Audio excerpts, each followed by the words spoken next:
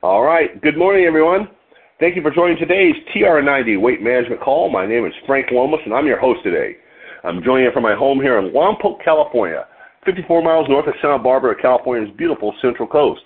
My business background before Nu Skin was a workaholic mortgage broker and a small business owner, and I now enjoy what I call my carpet commute, walking from one bedroom to another to grow my business. I competed and won in both bodybuilding and weightlifting in my youth, and I still stay active daily with some calisthenics, some walking, some hiking, and some bike riding, and some high-intensity weight training. These calls occur at 6:40 to 6:55 a.m. Pacific Time, Monday through Friday. If you'd like to listen in live in case you're on one of our recorded calls now, call in to 712-775-8972. Wait for the prompt, and then enter PIN code 910022. Our panel makes these calls to support your efforts with the AZLOT TR90 program, which is based on 3 program components clinically shown to help you look leaner and healthier in just 90 days. The primary components are products, eating, and exercise. And I'm going to talk a little bit more about, kind of exercise and eating together a little bit today. Let's see here. If you want to know more about the program in detail, you can certainly check in with your personal Nu Skin representative or Nu Skin product support for more details on the program. And, of course, you can check in here each weekday for tips to help you stay connected. You can find an archive of these calls on SoundCloud.com, SoundCloud.com, or your favorite podcast app by searching for either TR90 or my name, Frank Lomas, Lomas, or Solutions for Anti-Aging with the number 4 in there. Today's topic is, it won't take too long to get through it, but 5 fitness myths that could be hindering your workout goals. And let's see here. This was written, about 3 weeks ago, and it appeared in the Deseret News, must be out of Utah there. Story by Emma Pitts, 5 fitness myths that can be hindering your workout goals. In the age of influencers, fitness influencers especially, always seem to have the perfect everything. Body, workout clothes, even their water bottle is aesthetically pleasing. For those of you who do follow the appeal of whatever workout trend they're selling to us with their "you have to try this" or "it changed my life" marketing, it's important to understand which fitness rules to live by are legit and which you should quit. If you're trying to understand which fitness tips are scientifically proven or myths, here are 5 exercise myths that could be misleading and may hinder you from achieving your fitness goals effectively. Number 1, spot reduction works. Nope. It's a common misconception that if you want to get washboard abs, you need to do sit-ups until your stomach starts cramping. Targeting a certain part of your body to lose fat and only working out that area will not give you the results you're looking for. In fact, GoodRx Health said it's not even possible. An overwhelming amount of research suggests that targeted fat loss isn't achievable with exercise alone. It's not possible to target fat in specific areas, says Dr. Cedrina Calder, known as the Fit Doc, told GoodRx Health. When you lose weight, you lose fat from different parts of your body. And the body parts that lose fat first are mostly based on genetics. So doing 10 million sit-ups and nothing else isn't going to give you a washboard tummy unless you're already that skinny and that fit to begin with. Then they'll add some muscle to you, but that's it. And I've said before, you can't flex fat. If you're a little overweight, you got to thin down before you can see those abs. Diet's going to help you there. Number 2, more sweat means more fat loss. After finishing a hard workout, there's something gratifying about dripping with sweat. But does it mean you lost more fat? Nope, not necessarily. Perspiring a lot can mean putting a lot into your workout, which requires extra energy. Still, more sweat doesn't equate to more calorie burns. And factors like sweat gland activity play a more significant role in how much sweating happens. Adding that sweating can affect how many calories you burn, but at an insignificant level. This is because the body uses calories to start sweating, since sweat glands use glucose as energy to function. Number 3, no pain, no gain.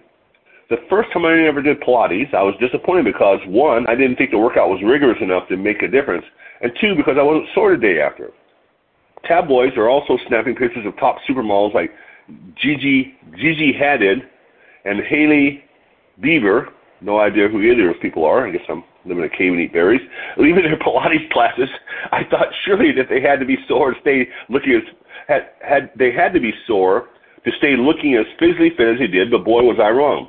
The idea that you have to be in pain for your muscles to grow is not true. When you push a muscle to work beyond its ability to use oxygen delivered in the blood, you're creating lactic acid, which gives you that burning sensation. This is what exercise experienced people usually recognize as a really good fatigue or a good workout, according to UCI Health. The truth is, if you haven't been working out very often and your muscles are somewhat dormant, you're going to have soreness after a workout. UCI Health recommends not staying away from physical activity for more than 2 days. If you do, the muscles used for those particular activities will start shrinking or getting tighter. Number 4, cardio is the only way to lose weight. Cardio workouts are necessary for weight loss, but are equally as important as strength training workouts. If your main goal is weight loss, you want to burn calories and build muscle mass. So for optimal benefits, you should incorporate both cardio and strength training into your exercise routine. Cardio's role in helping you shed pounds is burning calories. The more you exercise, the more calories you'll burn. If you're trying to lose weight, you should aim for doing cardio at least 5 days a week for a total of at least 250 minutes, 4 hours, 10 minutes each week. Number 5, stretching before workouts prevents injury. It seems like high school health teachers spend a whole month on the idea if you don't stretch your muscles before working out, you're risking a fate worse than that, death. According to recent research, this simply isn't true. Experts have said that stretching does not prevent muscle soreness or injury. Muscles are made of bundles of tiny fibers. In a typical exercise-related muscle strain, these fibers develop microscopic tears. Theoretically, stretching before exercise should make the muscles more pliable and less likely to tear, Harvard Health said. But when studies have compared rates of injury or muscle soreness of people who stretch before exercise and those who don't, they found little benefit to stretching. In fact, stretching a cold, tight muscle could lead to injury. I usually stretch after I work out. Just a note now. I usually go work out and then go stretch. Because then everything's nice and pliable. And you can reach, it seems to work better for me without even reading the science stuff. So anyway, that was it. The five myths you may be carrying around with you. So stretching, going from bottom to top, stretching before workouts prevents injury? Not necessarily. Cardio is the only way to lose weight? Nope, again, not necessarily. Add some strength training in there. Let's see, no pain, no gain. And I think people should distinguish between muscle fatigue and pain, like you broke an arm or something. Now, I don't think they're not talking about kind of pain. They're talking about the pain you get from the lactic acid mostly. And again, that's not the criteria which you should judge your workout by, actually. Number 2, more sweat means more fat loss. And number 1, spot reduction works. Now that one's just a total fallacy. You can't try just to, again, most people want to work nice abs and they go do all this weird ab stuff. I do 2 ab exercises. I do hanging leg raises and the machine crunch. And I do 2 to 3 sets. The day I do the one, and then the next day I do the other. And then I switch back to the first one, and the next day I switch back. And that's it. Don't do a bunch of sit-ups, a bunch of other stuff like that. And I don't have the abs I had when I was competing.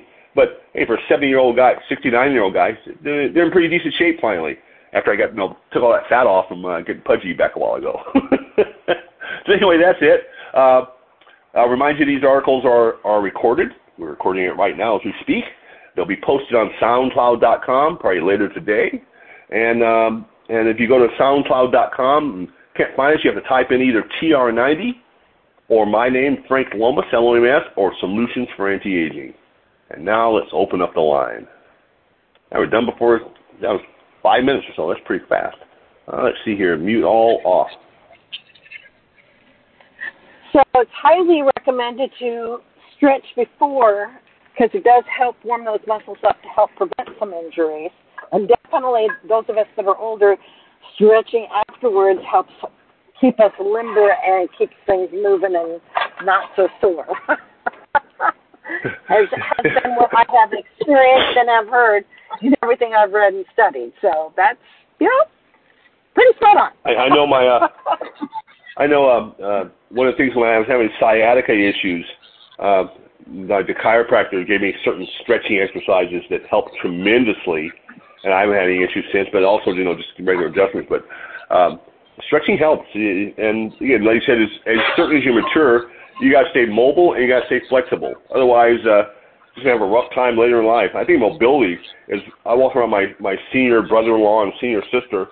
One's just had her hip replaced. She's had her hip replaced, but both of them, their mobility is very limited these days. You know, not as spry as they were, obviously. One's in their 80s and one's in their late 70s. And you just think it, but they've never really exercised their entire lives. I think, God, you just got to stay fit. You just got to keep moving. I mean, it's just, you just got to.